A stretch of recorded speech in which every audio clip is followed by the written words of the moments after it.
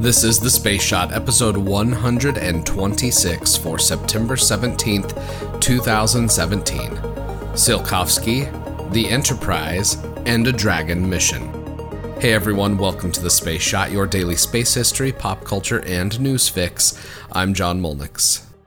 On this day in 1857, one of the fathers of rocketry, Konstantin Tsiolkovsky, was born in Russia. Along with Robert Goddard and Hermann Oberth, he wrote on theoretical concepts related to rockets, gravitational fields, and physics. I like this passage from his biography at nasa.gov.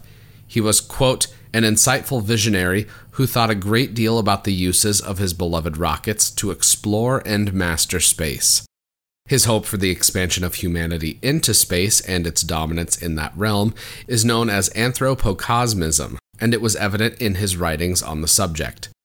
The work of early pioneers like Tsiolkovsky, Goddard, and Oberth helped pave the way for our current age.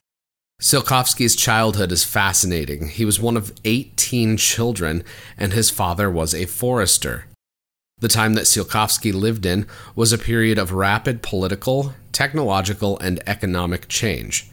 The book, To a Distant Day, The Rocket Pioneers, by Chris Gaynor, has a chapter on Tsiolkovsky and the beginning of Soviet rocketry. Gaynor wrote about Tsiolkovsky's life and the climate in Russia at the time he was in school. Gaynor writes that, and this is a longer quote here, that, quote, Tsiolkovsky's great contemporary achievement was little known because government authorities confiscated most of the copies of that issue, apparently because of some offensive content elsewhere in the journal. This work, one of the greatest foundations of astronautics, contained the first proposal for the use of liquid-fueled rockets as devices for venturing into space, including rockets that use the combinations of liquid hydrogen and liquid oxygen, kerosene and liquid oxygen, alcohol and liquid oxygen, and methane and liquid oxygen. Tsiolkovsky proposed that the fuel and oxidizer be mixed together in a combustion chamber, and also suggested that rudders in the rocket's exhaust be used to steer the vehicle. Gaynor goes on to describe the other benefits of liquid-fueled rockets and the, quote, step rocket or multi-stage rockets that have helped propel humanity into the solar system. Multi-stage rockets are necessary for escaping Earth's gravity well. Designs like the Space Shuttle wouldn't work as a single-stage-to-orbit design. Even the SpaceX Falcon 9, which has a reusable first-stage booster, isn't able to loft the entire payload to space on one massive stage. Speaking of the Space Shuttle, I've got some shuttle history today as well, complete with some terrible 70s fashion if you check out the picture I posted on the Space Shot Facebook page. On this day in 1976, NASA unveiled the first shuttle. The Enterprise was an experimental craft that would perform flight tests for the orbiter design, validating the airworthiness and ensuring that ground facilities would fit with the new craft. Unlike the fictional USS Enterprise, the Shuttle Enterprise never flew in space. Instead, she was used as a flight and ground test vehicle her entire operational life. Originally, the Enterprise was going to be named Constitution as part of the United States bicentennial celebrations, but obviously that didn't happen. The unveiling was notable because all of the original series cast members, save for William Shatner, were present on what looked like a beautiful, sunny Southern California day. The shuttle was part of the space transportation system that was envisioned as the next step from the Apollo program.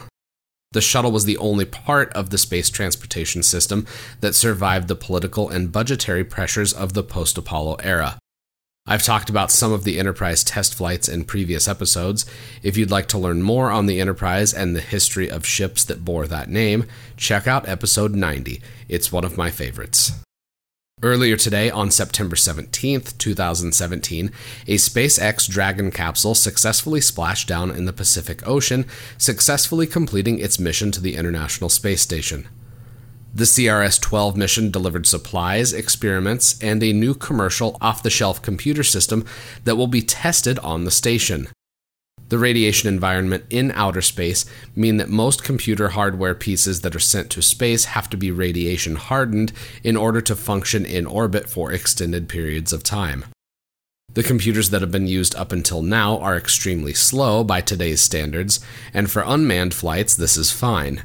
They don't need the processing power that human-capable spacecraft will need for deep space missions. Future human missions that are dozens of light minutes away from mission control will need computers that are powerful enough to perform real-time diagnostics on the spacecraft without the need for sending information to and from mission control.